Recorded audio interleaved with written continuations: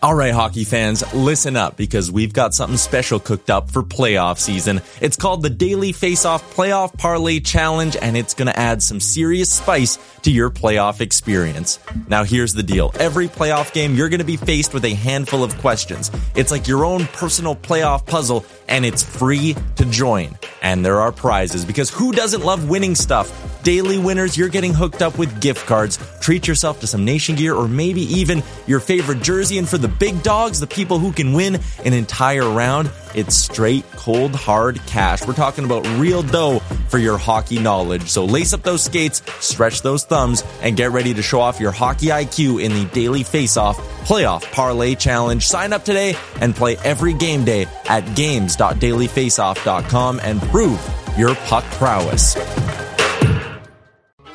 Pele leaned in and said something to Freddie. Don't let them change you. Keep working on what makes you different and what makes you special. It was great advice, but it caused me some problems. But what could change Freddie Adu? Soccer is going to explode, and it's going to be around this kid. We were the Beatles. Everywhere we went, it was the Freddie Show. And with that came the expectation, and with that came the pressure. New episodes of American Prodigy drop Tuesdays from Blue Wire Podcasts.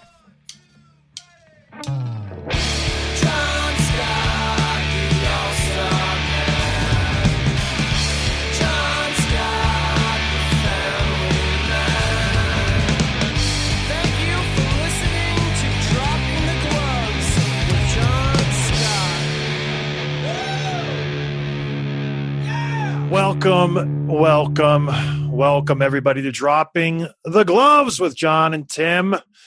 We're back on a nice Monday morning. You know what's great about winter is it's brisk, it's cool. It hasn't snowed yet, which I'm kind of happy about.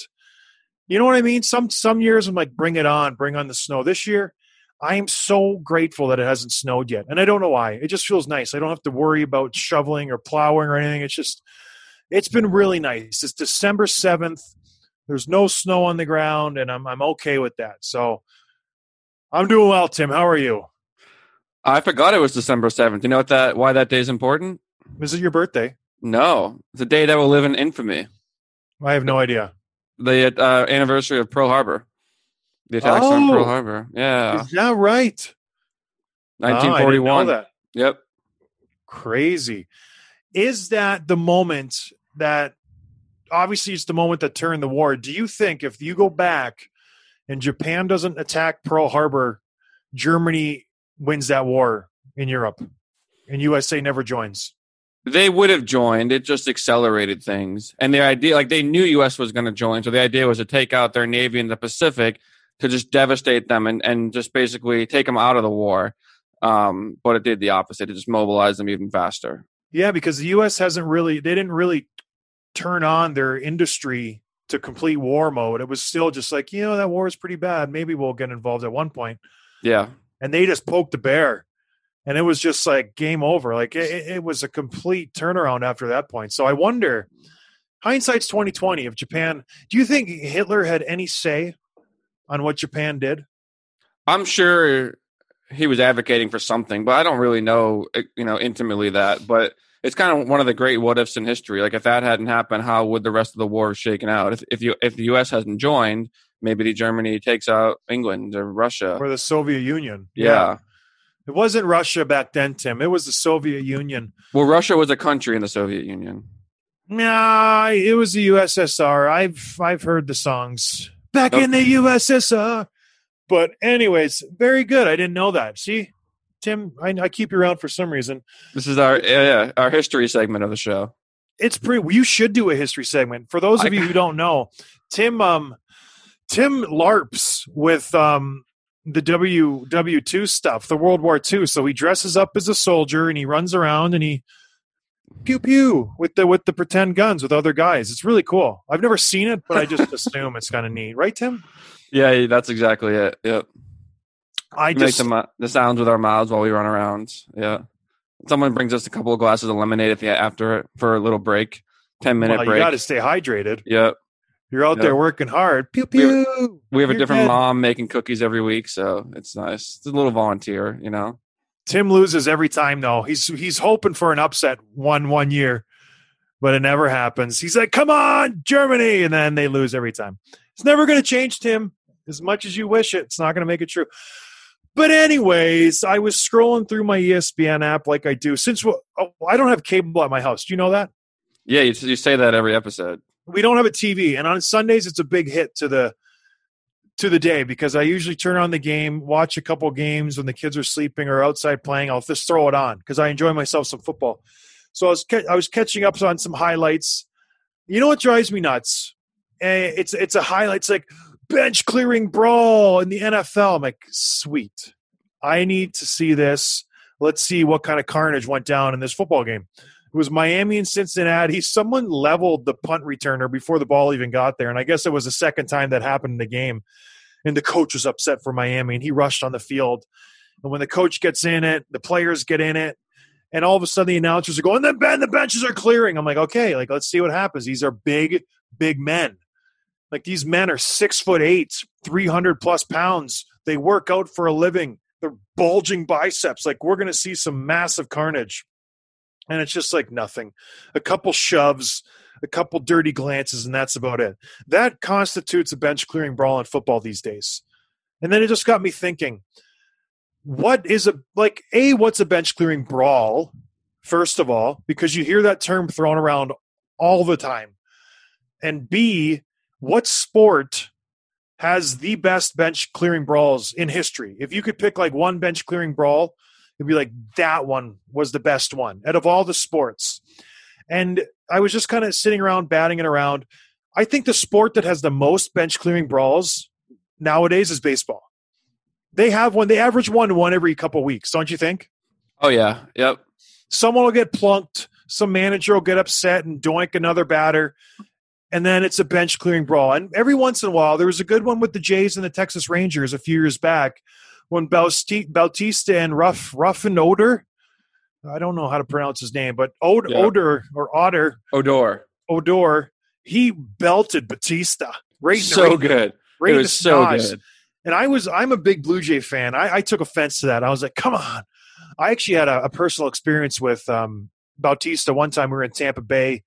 We were out after dinner, and in walked Sabathia and Jose Bautista. And I was like, this is pretty cool. It was during their spring training, and CC Sabathia and Jose Bautista walk in. Where were you? Tampa At a restaurant? Yeah. Yeah. And it was one of those restaurants that like kind of transitions after restaurant time to like party time. And it was around that time we had a late dinner, and I was like lingering because I saw Bautista. I'm like, I got to go soon. I want to see Bautista and Sabathia.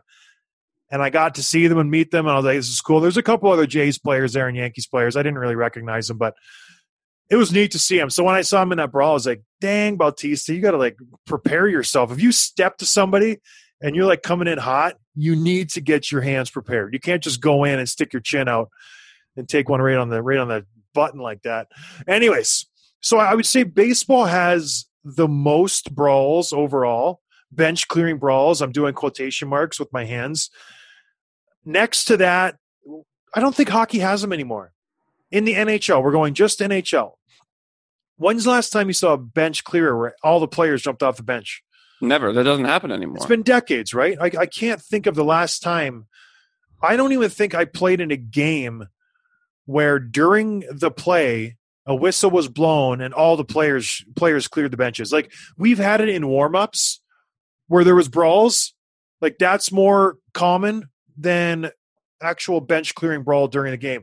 After the period where there's a scuffle after the game, I've been a part of that, but never during the game. So I don't know. It just got me thinking, which sport, Tim, would you be most nervous to be in a bench clearing brawl in?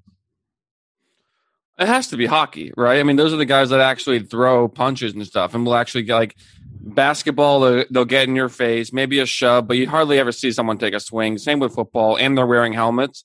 I mean, baseball would be up there because you have seen some guys land some big punches there. And usually, I mean, when there's brawls, there's physical contact all the time, right? There's guys shoving and getting in each other's faces. But no one does it like hockey. I mean, I'm not just saying that because hockey is my favorite sport. I mean, it has to be hockey. What do you think? Yeah, I agree. And it's just counterintuitive because if you were to just line up everybody of every sport, like just against a wall, you would not pick a hockey guy to be the scariest guy to be in a fight with. You'd go, that guy is an absolute monster. The basketball player who's 7 feet, 250 pounds. That offensive lineman is a scary human being. But then you get them in a fight, and they don't know how to throw a punch. They don't know how to protect themselves. They don't know what to do in that situation. And it's just funny. I always go back to the Mike Tyson quote, you can prepare all you want. You can do everything you want. No one knows how to react until you get punched in the face.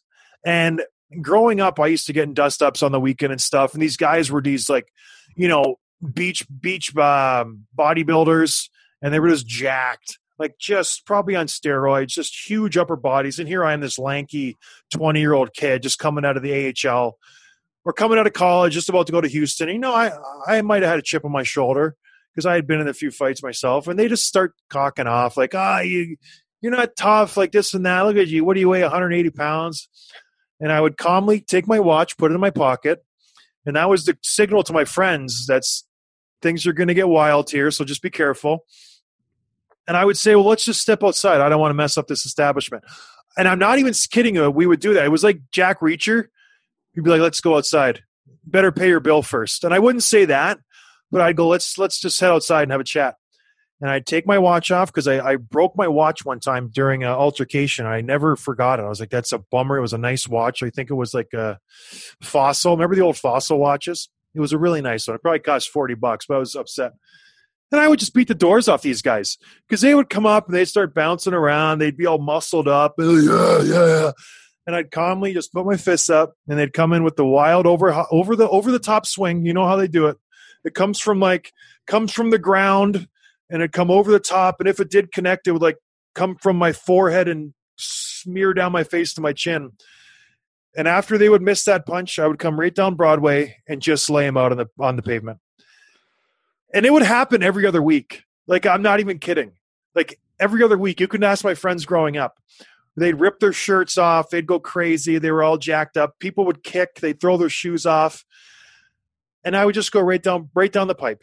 And it would usually take just one. And then they would either go down or they would realize what's happening. And they're like, okay, I'm walking away from this. And I'd put my watch back on, and we'd go back in the bar, and I'd go have a drink. And that was the end of it.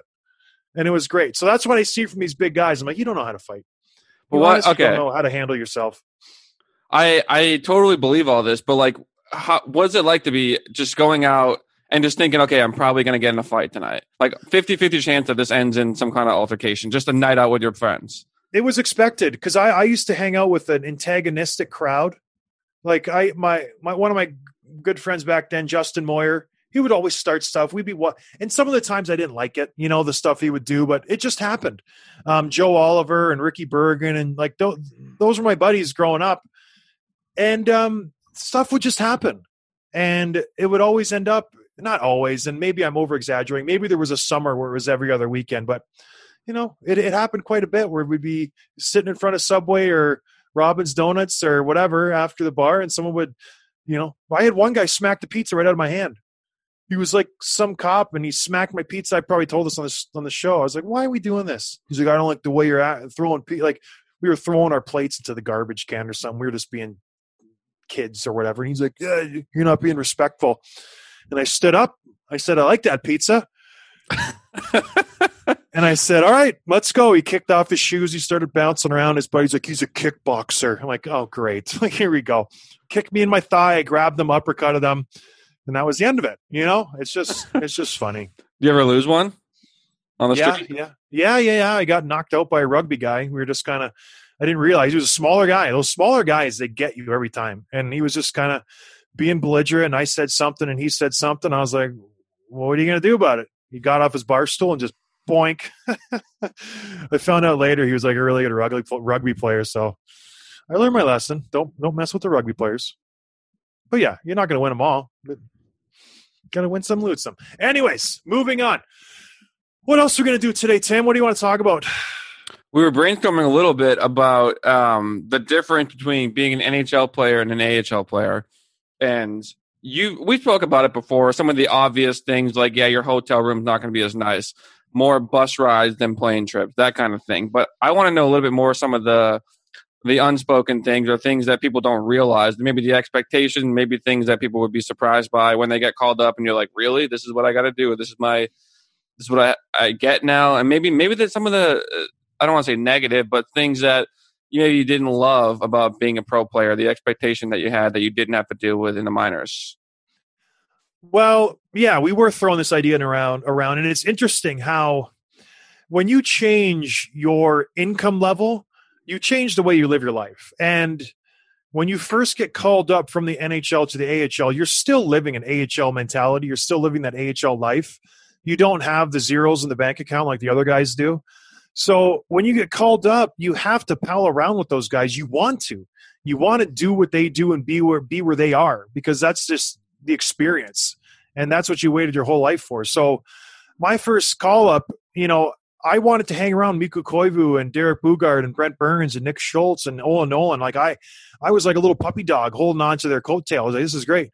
But what you don't realize is when you fly into a city and everyone's like, let's go grab dinner, you're like, fine. In the AHL, when you fly into a city and you go grab dinner, you go to the Olive Garden. You go to like a chain restaurant, a Chili's. That's what you do in the AHL. If you're in Canada, you go to like Moxie's. Those are the restaurants you go to. And I'm not knocking those restaurants. They're great restaurants. But when you go to the NHL, you go to restaurants I'd never even heard of before. You go to Ocean Prime. You go to Morton's. You go to like Tao, like all these like fancy places. And so I remember walking into a place in New York I had never heard of before. Eric Belanger set it up. And we have a private room. We go in there. And I open up the menu, and this is the first time I've ever experienced this in my whole life where there was no prices on the menu. And I remember I leaned to somebody, and I was like, "What? Why is there no prices on this menu?" And the guy goes, if you have to ask that question, you probably shouldn't be here. And I was like, I know I shouldn't be here. What's going on? And I got the bill, and I was hungry. I was a young kid. We were playing. It was great. I was out with the boys. Everybody was ordering steaks and beers and, appetizers and salads. And I just kind of went along with the group. I got my bill. It must have been $250. And I almost just died because it was my first week of the season. I hadn't gotten a paycheck. In the A, you get paid every 2 weeks, same as in the NHL. But your paycheck's like, I think I got like $1,000 or $2,000 a week, every 2 weeks. But then you have car payments and house payments and stuff. You end up taking home like $500-600 every 2 weeks in the AHL at that time. And I was like sweating. I'm like, I don't know, like if I can swing this. And I swallowed it and I did it. But that was my eye-opening experience where it's like, holy moly, like there are a few negatives the first few years when you get called up, because you have to go around with these guys. You can't just say, no, I'm good. I'm going to, hit the Domino's on the corner. I'm going to go to Subway. Or I'm going to, because like that's the normal thing to do in the AHL where, yeah, you go to Subway. That's your lunch. That's what you do. Not in the AHL or in the NHL. You go to sushi, you go to steak or whatever. Another thing that I noticed was, do you have any suits, Tim? Yeah, I have a few. Like when did you get them? Where did you get them? How did you get them? I got 2 of the last 2 years because I was in wedding parties for my buddies. So I had to get a new suit for each of those, like as a groomsman. And I think I had 2 before that, one black, one gray, probably from Macy's or Milton's, something like that. Not crazy expensive. I was the same way. I had a suit growing up. I played college hockey, so you needed a suit, so I got a suit. We got it from JCPenney or Sears or whatever it may be. Nothing crazy. I had this one suit and maybe one other one, and I took so much heat from the guys because they're like, what are you wearing? Like, you need to step your game up. And just that personal peer pressure, you have to get a nice suit. And being a taller gentleman, it's like I can't go into Nordstrom's or Nordstrom's Rack or Macy's and just grab a suit off the rack. I can't do it. So I had to get it custom made. I had to go into a tailor. So I go to this place in Minneapolis, Marty Mathis, Clothier, great, still there to this day. Great job. But gosh, I got a couple shirts and a suit, and it was like $3,000. And I'm like, this is insane. So there are costs associated with, stepping up your game. And as a young kid, you're like, man, I don't want to do this. I had no signing bonus, nothing. So I know this is like kind of really stretching it, but it does make a difference. If you're not used to spending that much money, you have to switch your mentality. Be like, I do make this much money. I have to, live that life. And it's funny. You wonder, looking back, I'm like, man, how much money did I spend on suits and restaurants and going out? And yeah, going out. In the AHL, we would go out to a bar. The whole team would be there. We'd get a bucket of beers. You know what I mean? We would grab 8 to 20 beers and we'd sit around a table and that would be it. Or we'd just go to someone's house and have a bucket of beers. Like, that was the extent of partying. In the NHL, they don't do that. Like, when they go out, it's just bottle service. Like, it's all it is. It's insane. And the bill comes, it's like $25,000 and you're just sitting there staring around at people. It's like, well, what do we do? Who's paying for this? and I like hand the captain $100 bill. I'm like, is this enough? Is this going to help? And it's just such a strange situation to be in when literally someone would make that in a year. And here we are, a group of 20-year-old kids spending it in one night. Isn't that wild? Like, did part of you also love it? You must have been really cool to get, like, be 20 years old, all of a sudden, getting the VIP stuff, getting the bottle service, the back rooms. You must have been loving that too, right? Well, yeah, there's definitely that experience where you just anticipate this stuff your whole life. And then all of a sudden it comes to fruition. And here you are sitting with like Jonathan Toews and Kaner and Jumbo and like all these guys, Marian Gaborik. And it's just like Henrik Lundqvist is right around the corner and you're sitting next to him and you're in New York City. It's like, this is pretty stinking cool. But then I was always aware of that, but I always understood, like, this is not normal. You know what I mean? Like, this is not the normal life everyone lives, because I still would go home at the end of the year and live a normal life. I didn't kind of carry over the hockey lifestyle. I would go back home and like go to Subway and grab a sub and go to Chipotle, and I don't know, but it was cool. I did embrace it. But yeah, man, every rookie dinner I was a part of, like, I'm not even kidding you, one of them was close to $40,000. And I know that's insane to like talk about, but it's just the way it was. It's so incredibly insane. So yeah, it's wild, especially now that I'm not in hockey and I'm starting to work on my own. I get a paycheck and it's just like, that is like that this is what real life is like. It's so bizarre. It really is strange. And I know I probably sound really conceited and stuck up, but that's the way it is. You live in this like ulterior life where money's not an object. It's just so very strange. And now that I'm out of hockey for 3 years, going on 4, and money is an object where it's a real life thing where it's like, okay, I need to be smart. I need to set a budget. I need to do this, this, and this. It's just a completely different way of thinking, because for 10 years, that wasn't really a part of my life, where I was like, okay, I'm going to buy this car for $50,000. I'm just going to pay for it. You know what I mean? I'm not like the guy when I bought the car was like, are you going to set up a payment plan, or would you like a loan? How are you going to finance this? I'm like, no, I'm just going to pay cash. Like, can I just give you this money? You know what I mean? It's just now I completely think differently, but it's just funny that you're kids, like you're absolute kids living this lifestyle. And people just, it's hard to understand unless you're in it. That's why when I sent that tweet out last week, people are like, you should be lucky to play. You should be this and that. And I kind of agree with them, but I really don't, because we have a finite amount of time to make this money, and we should demand money. Why shouldn't players want as much money as they can get when the owners are making money hand over fist? I think when you look at it like that, where it's like, okay, this kid's 18 years old, he's probably going to play for 4 or 5 years if he's lucky. Then after that, what is he going to do? Be a coach? Maybe, go back to his minor league team and, be a legend at home. You have to maximize it. You have to get as much as you can, as quick as you can. So anyways. Well, it's interesting too, because you kind of had a unique mindset, I think. And I remember when we talked to Danielle last year when she was on the show, she kind of talked about like you guys sort of operated under the idea that this whole thing could be taken away from you every year. Like you thought every year was going to be your last. Every offseason was terrifying because it wasn't like, where am I going to go? It's like, am I going to have anywhere to go? Right. And it was, so you guys sort of like, kind of kept up with the Joneses as you could, but also like she wasn't hanging out with like Gaborik's wife 5 nights a week because you guys couldn't keep up with that lifestyle, right? And, yeah, and it's the truth when it's very competitive, and especially being a wife. And I know she can speak to this more than I can, obviously, but when you walk into the wives' room, and you see the wives, what they're wearing, the shoes, the purse, the dress, the everything, the handbags, the rings, the jewelry. It's intimidating. And I know Danielle wasn't really aware of it for the first year or so. She'd walk in with like, her yoga pants and a sweatshirt and a hat, and she just liked being around. But then once you get to know the people and you see kind of the attitudes, the girls are kind of cliquey a little bit where they want to hang out with the guys who make a lot of money. And I was always a fourth line guy. So there was always that divide between the wives and the rich guys and the poor guys. And I don't want to mean poor, but on the team, like the 10 million and the minimum salary guys. So it is funny. And then it's the same as the guys. My first few years, I pulled up to the rink in my Chevy Silverado, just a pickup truck. And guys would be pulling up in, Bentleys and Lamborghinis and Range Rovers and like all this stuff. And I drove my pickup truck for a long time until it got broken into and I sold it. And I was like, I need to upgrade. So that's when I, upgraded my car a few years into my career. But it is funny.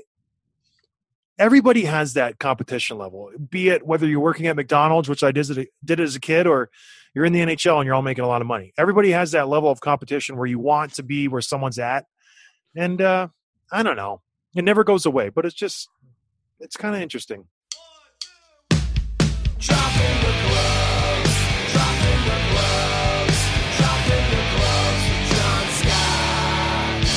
Indeed.com. 2020 is almost over. Finally, I can't believe it. It's December. Thank goodness. Businesses across the globe are challenged to be their most efficient. Working abroad, you can't go into work, which means every hire is critical. That's why Indeed is here to help. Indeed is the #1 job site in the world with more total visits than any other job sites. That's what you want. You get eyes on your job. You don't post it and 3 schlubs in Indiana look at it. You get everybody all over the world.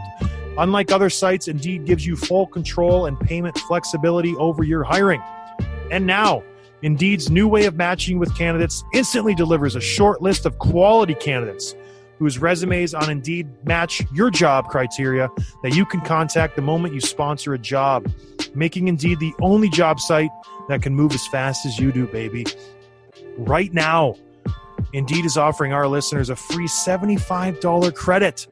$75 to boost your job post, which means more quality candidates will see it fast. So try out Indeed with a free $75 credit at Indeed.com/BlueWire. This is their best offer available anywhere, right here on my show. So go right now to Indeed.com/BlueWire. Offer valid through December 31st.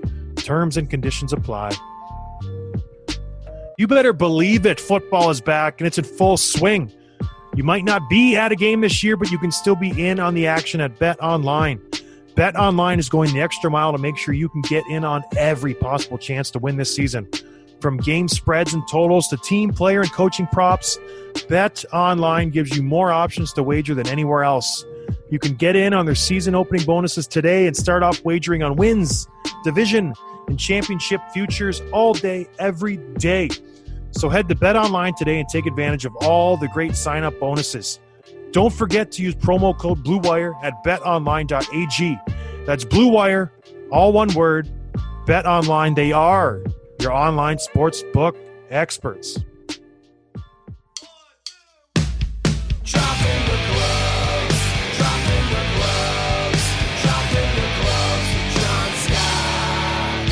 What about it's been like 15 years since you broke into the league for the first time, right? Or close to it. Yeah. So, obviously the cap and the contracts have grown a ton since then. Do you remember the best guys on the team would have been like Gaborik, Owen Nolan, right? What were they making? Do you remember what their salaries were around that time? It was still an insane amount of money, but I think Gaborik was $5-6 million, and he was one of the premier guys in the league. So yeah, it wasn't to the normal $8, $9, $10 million at that time. I still think like Yager was making a lot at that time. Gretzky was making a boatload. Like those guys were still pulling down some serious money, but it wasn't to the extent it is now. I think the salary cap when I broke into the league, the ceiling was 65, I want to say, and now it's 82. So that's a big chunk of money. And usually when they raise the salary cap, that money doesn't go to the lower end players. It just goes to the higher end guys. That's the funny thing about raising the salary cap. They think it will like trickle down.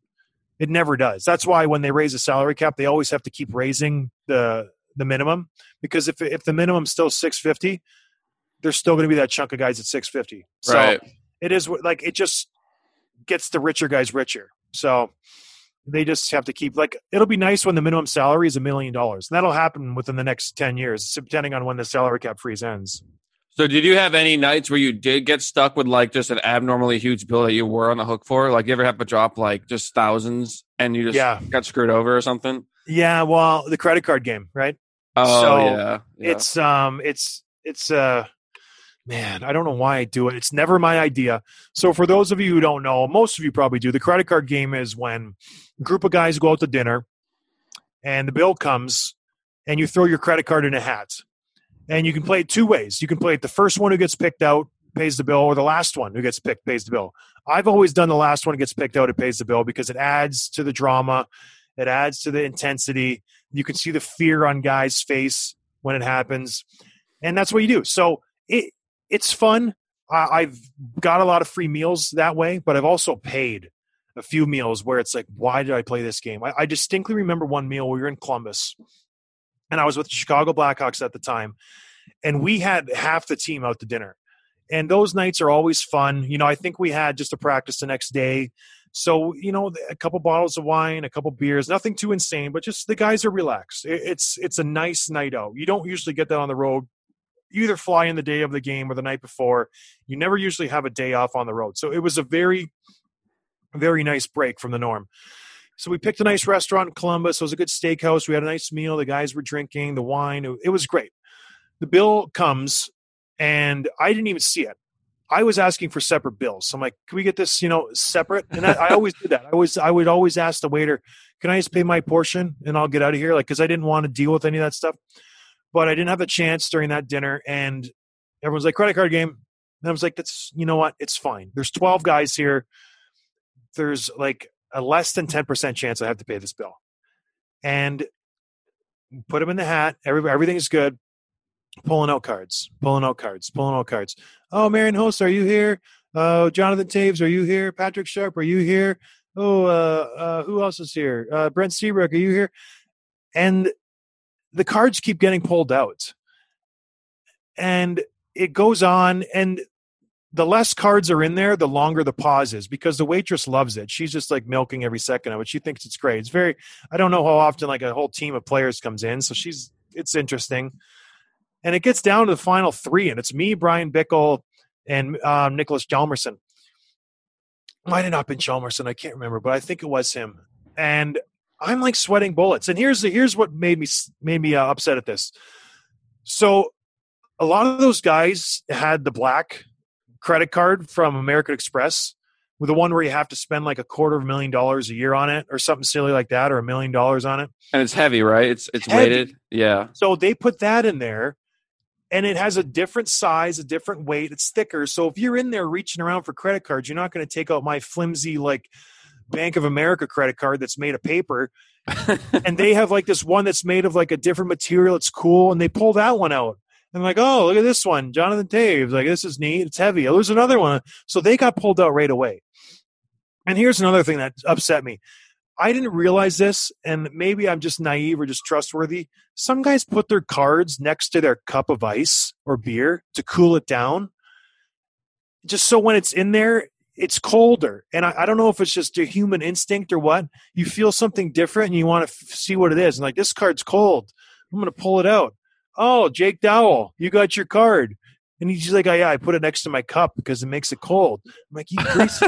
Like, it's just the extent people will. Anyways, moving on. So it gets down to us three. They pull out Hjalmarsson. It's me and Bix. We're roommates. I'm like, this is the one. And I look physically ill at this point. Like, I am upset. Like, I didn't want to play this stupid game. You guys bullied me into this, and now I'm going to lose, and I'm going to be out like over $1,000. And sure enough, Bickle gets called. And everybody, the table erupts because I was the one who didn't want to play. I have the money, but I'm just like, this is the worst. Like, I don't want to spend this. So the bill comes, and it was like $1,500, $1,600, $1,700. I'm like, I'm not leaving a tip. No way. I'm not doing it. I'm like, you guys can all pony up $100 each and leave a tip. And I didn't. I was like, I'm out of here. I paid the bill and left. I was so upset. It was one of the – I regret doing it that way, but I was so upset. I'm like, you guys suck. This is not fun. I didn't want to play. Give me the bill. I paid it. And I said, you guys are leaving a tip, and I'm leaving. So I was, just a little baby pouting and leaving. It's a little kid, just doesn't like the rules, so he just quits the game. Oh, I threw a temper tantrum, and you better believe it. If I would have won, I would have been jumping on the table, celebrating, ordering another Labatt Blue. But I was upset. I'm like, this game stinks. I'm not playing anymore. You guys are jerks. I'm going home. Then I didn't speak to anybody the whole next day. Wait, do this again. What's the dynamic like? Why isn't it just like the guys making like $10 million a year? Why don't they just quietly take the bill every time? I mean, not every time, but that happens, more often than not. But I think they get old. Like they want to know that you can, pay your own way. And it's like I always offered. That's why a lot of the time I did pay for myself, because I enjoyed a free meal. Don't get me wrong, but I also didn't like how they just picked up the tabs always, because they would always pick it up. And I don't know, it gets old sometimes. You want to have some fun, and it is fun. It is really fun. But when it gets to that size of a table, when the bill is that big, where it's 15, 2,000, 2,500, it makes you sweat. And I had to call Danielle afterwards. I'm like, hey, she's like, how was dinner? How's it going? I'm like, it's good. I'm like, how are you? I'm like, yeah, we played credit card game. And I'm sorry. Like, I'm really sorry. She's like, how much was it? I was like, it's almost $2,000. And she's like, what? Like, are you nuts? What are you doing? I was like, I'm sorry. I'm like, I didn't pay the tip though. So it's funny. It's just a different life, Tim.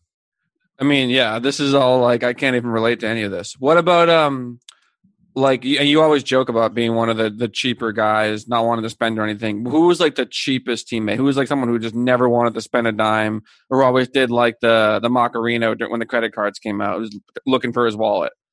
It is funny that you would never guess, but it was Brent Burns. I can see that. He spent the most money on like his stuff. Like if he really enjoyed something, he would spend a lot of money, whether it's cards or cars or like his house. His pool is insane. His pets, his animals, like he would go above and beyond. But he was so incredibly cheap when it came to like team stuff. You know what I mean? So I would say him, where he would just, when the bill comes, he's got to go to the washroom. And he would just expect guys to pay for it. So that, it would be Burnsy. But I'm right up there. I remember in Minnesota, my second year or my third year there, we would have to buy lunches, because at that point the teams didn't pay for much. Like the game changed a lot when I was there, where teams would start paying for lunches and dinners. They would understand that if you didn't give these guys food more often than not, they just go home and like they would not eat, especially the younger kids. Like if I didn't get lunch at the rink, and I was my second year, I would just go home. I wouldn't eat anything. And it just affected your play. So back then, what the players did, we were like, okay, every week a player will pick up lunch. And we had like 3 or 4 practices at the rink during the week that were not game days. And so we would always kind of assign a player to that week. So I had to buy dinner or lunch like 2 or 3 times in the year. And guys would be nice. Like they'd pick up a pasta. They'd get a nice steak place or a sushi or whatever it may be. Jimmy John's? Don't say it. Come on. I ordered in Jimmy John's for the boys every single time. And they would give me such a hard time that, remember how Kopechki and Hossa would put bubble gum in my bag? Yeah. So I would like take home the extra Jimmy John's if guys wouldn't eat it. Because I'm like, I'm not going to let this food go to waste. Like, okay, lunch is over. I'd hang around. I'd clean up. And there'd be like 6 sandwiches left. And I just take them home. So they saw this. And then they just started loading my bags up with food every time we were on the road, because you'd get pizza and sandwiches after the games. And next thing I know, I'd be on the plane. I'd open up my bag and there'd be like 7 sandwiches in there. I'm like, come on, you guys. Like, I don't know. Maybe I'm just cheap. Maybe that's just how I am. And guys they know it.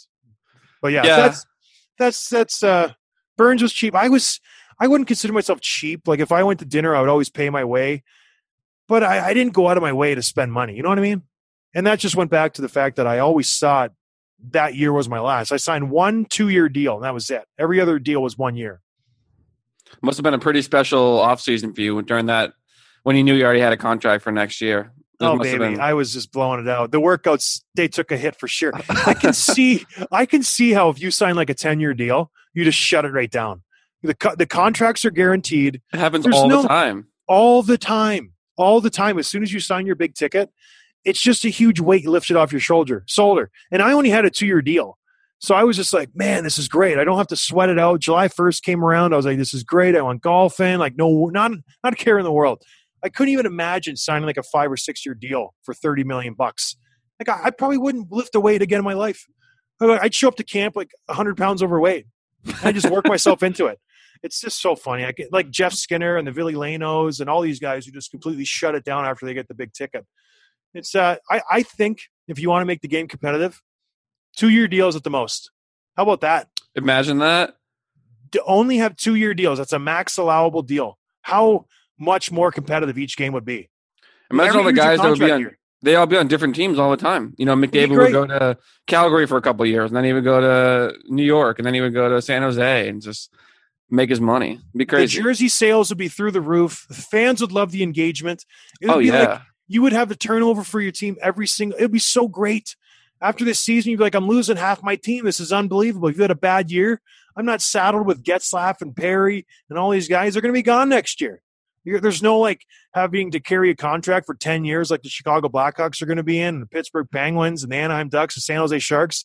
They would all be gone. I think we might be onto something, Tim. Yeah, but if you have you heard this idea 5 years ago when you were still in the league, you would have just laughed it out the door. I wouldn't care. I was already getting.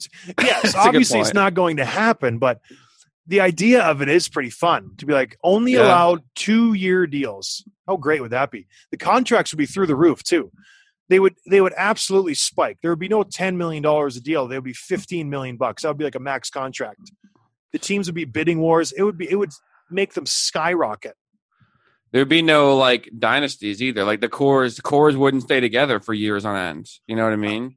I think you would have the super teams like they do in basketball. Yeah. The players would meet up and they're like, hey, let's go play in Boston and win 5 cups and have fun, and we'll all make like $3 million. You know what I mean? And guys would do that. You can't do that really nowadays, but I could see that happening. It'll never happen, but I am one of these thinkers that I'm ahead of my time. So who knows? You know what I mean? Who knows? You and Socrates, just ahead of your time. I honestly, that's what my friends used to call me growing up, Socrates. What is that? I don't know. I'm kidding. Socrates? Who's that? But anyways, it's fun. I would say, you know what's funny though?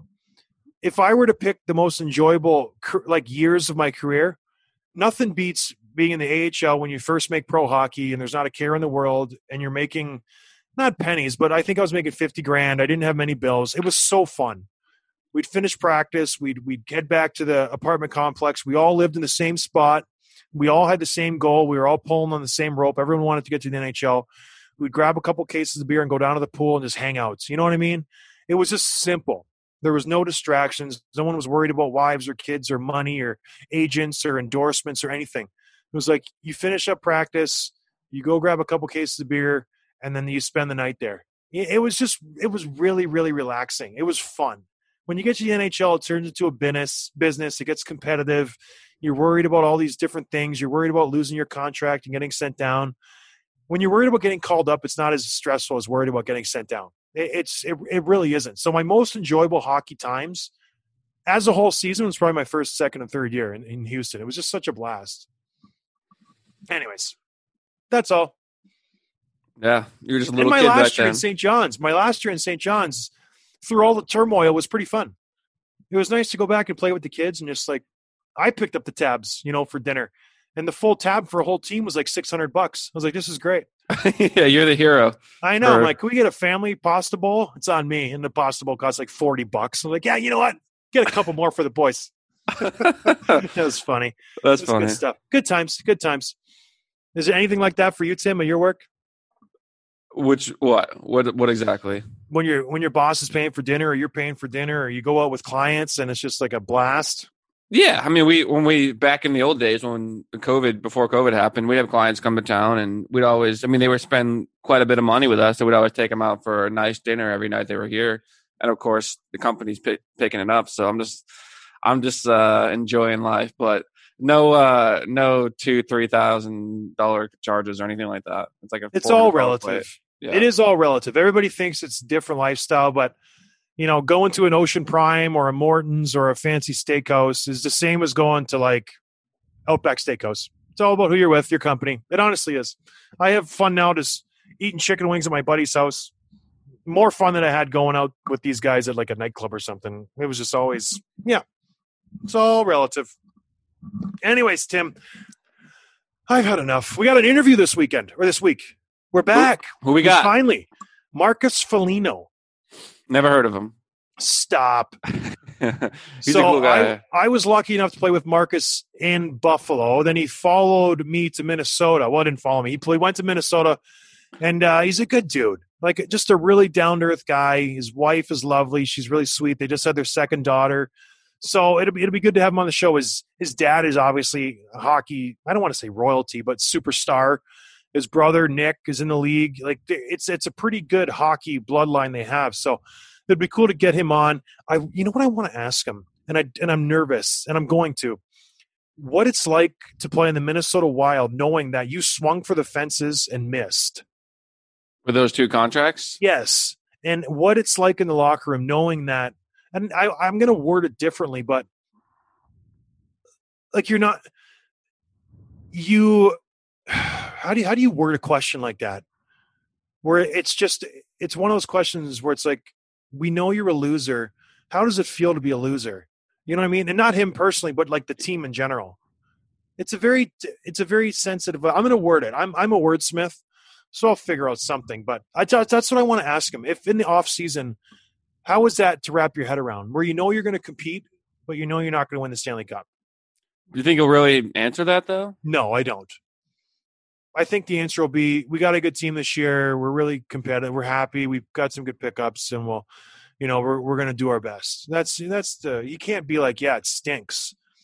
What I will ask him is, and he'll give me an honest answer, what was it like in Buffalo when we were in the dumps? Yeah. Because that answer correlates to his real answer in Minnesota, because it's the same type of feeling. It's almost worse when you know that there's nowhere to go. Like you're spending all this money and you're stuck. In Buffalo, we knew we could get better because we weren't spending anything, and we knew we could get better if we got some talent. But they're stuck. Like, he's stuck there for a while. Is Zuccarello there still? Yeah, Zuccarello's there. They got Parise. They got Suter. Ugh, they're saddled with a lot of bad contracts. They got some good defense, though. They do. And Marcus Foligno. So we'll talk to him. His nickname's the Moose. He's a good dude. He just had a baby a couple months ago, him and Natasha. So we'll get him. And then what's the update on Justin Johnson, Tim? I was texting him yesterday, actually. What's his deal? He said, let me know when you guys want to do it. The only difference is it's a 5-hour time difference. That's the challenge.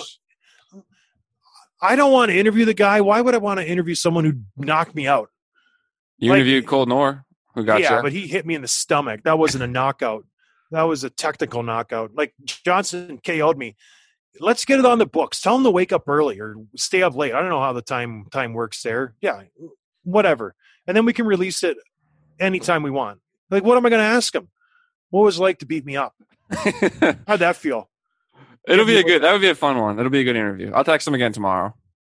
Yeah. I can text him now. He's probably having lunch right now out in Alaska. Yeah, it's 4 p.m. there. But anyways, thanks for listening, everybody. I actually, you know what? I got to give a shout out to this company in Chicago, nicerink.com. They sent me some tarps to make a rink at my new house because we have a big flat layout. They work great. It's a 75 by 100-foot liner, and they work absolutely great. They're thick. Like, what are you shaking your head for, Tim? When are you going to have me over to skate? Well, it's got to freeze, and I got to put water on it. Like, it's in the, initial stages where we're putting up the boards and stuff. Okay. But I'll get you over. Would you come? Yeah. We should tape something. I haven't seen you skate yet. Yeah. Well, I'm not great in tight spaces. I need a lot of room, It's a 100-foot by 75-foot liner. Okay.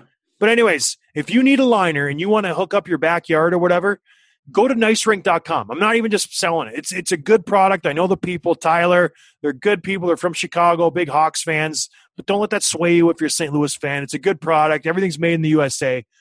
So go check out nicerink.com. They do an unbelievable job. They set me up nice. They gave me a rink. They gave a rink for my kids' school. So we're going to put a tarp out on their school soccer field and get them set up. It's just a really, really, really good product. I highly recommend it. Don't try to go cheap it out and go buy one of those tarps from Walmart or Target or wherever you get your Canadian Tire. Get the good stuff. It's like a fraction more and it'll last you years and years longer. So go to nicerink.com. Tell them John sent you. You get some good product. Anyways, Tim, it's time to go. I'll see you on Wednesday, everybody. I hope you enjoyed the episode. Cheers. Hey guys, thanks for listening. Make sure you're following the show on Twitter at dropping_gloves for episode highlights, behind-the-scenes content, sneak peeks, and giveaways. Check out johnscottallstar.com/shop for merchandise including t-shirts, hats, hoodies, and so much more. And please leave a review on Apple Podcasts. It's so important to helping us grow so we can keep delivering the hockey content and interviews with the players you love. Thanks, and see you next time.